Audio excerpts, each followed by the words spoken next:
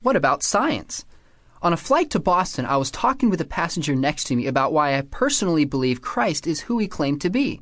The pilot, making his public relations rounds and greeting the passengers, overheard part of our conversation. "You have a problem with your belief," he said. "What is that?" I asked.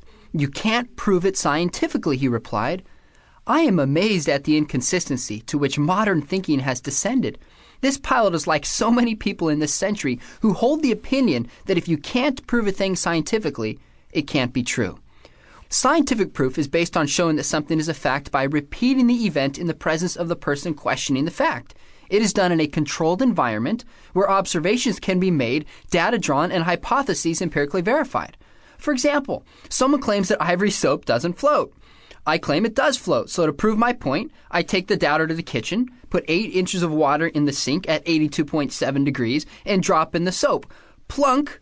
We make observations, we draw data, and we verify my hypothesis empirically. Ivory soap floats. But there's another method of proof, the legal historical proof, which is based on showing that something is a fact beyond a reasonable doubt. In other words, we reach a verdict on the weight of the evidence and have no rational basis for doubting the decision.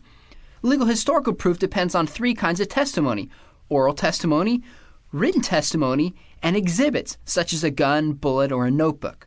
Using the legal historical method to determine the facts, you could prove beyond a reasonable doubt that you went to lunch today.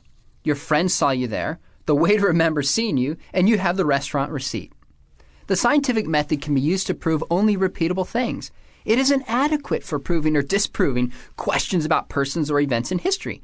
In other words, the scientific method, which is based on observation, information gathering, hypothesizing, deduction, and experimental verification to find and explain empirical regularities in nature, cannot uncover the final answers to such questions as, can you prove the resurrection? Is science at war with religion? Are science and faith at odds with each other? In the next chapter, we examine the claims of the new atheists who believe that very thing.